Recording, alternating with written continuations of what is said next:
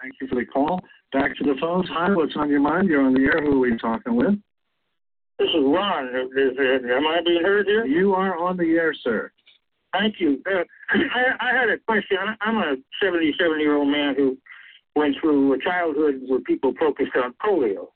And, regarding the officer and either his personal prejudices or lack of forethought, I was thinking about people who go out there and actually may be afflicted with this virus because it's asymptomatic. In other words, they have no way of knowing they have it unless they're being tested.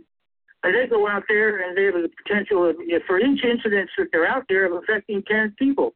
Now, isn't this putting people in harm's way? Isn't there a law against putting people in harm's way, either it is ethically or morally?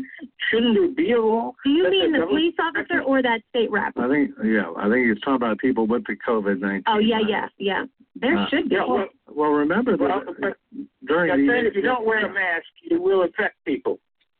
Yeah, and you're protecting yourself and you're protecting other people. And I remember during the AIDS when the AIDS crisis first occurred, people were actually prosecuted for purposely spreading the AIDS virus. Yeah, but AIDS had the same problem. AIDS had, for a kid that was 15 that would acquire HIV, they would go with that system because they were healthy up to 10 years in an asymptomatic state without knowing. That's where the testing came in and helped to bring about the control of it. There's no viral control for it. There's no vaccine for it, but they can control it if people are affected. But that consciousness actually held people back and really stopped the terrible epidemic of AIDS.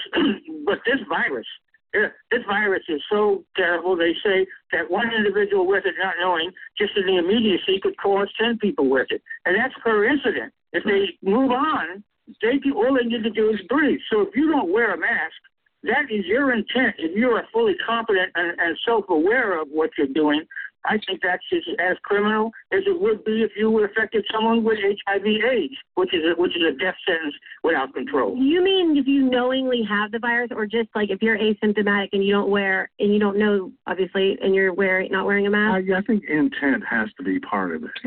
Yeah, that is.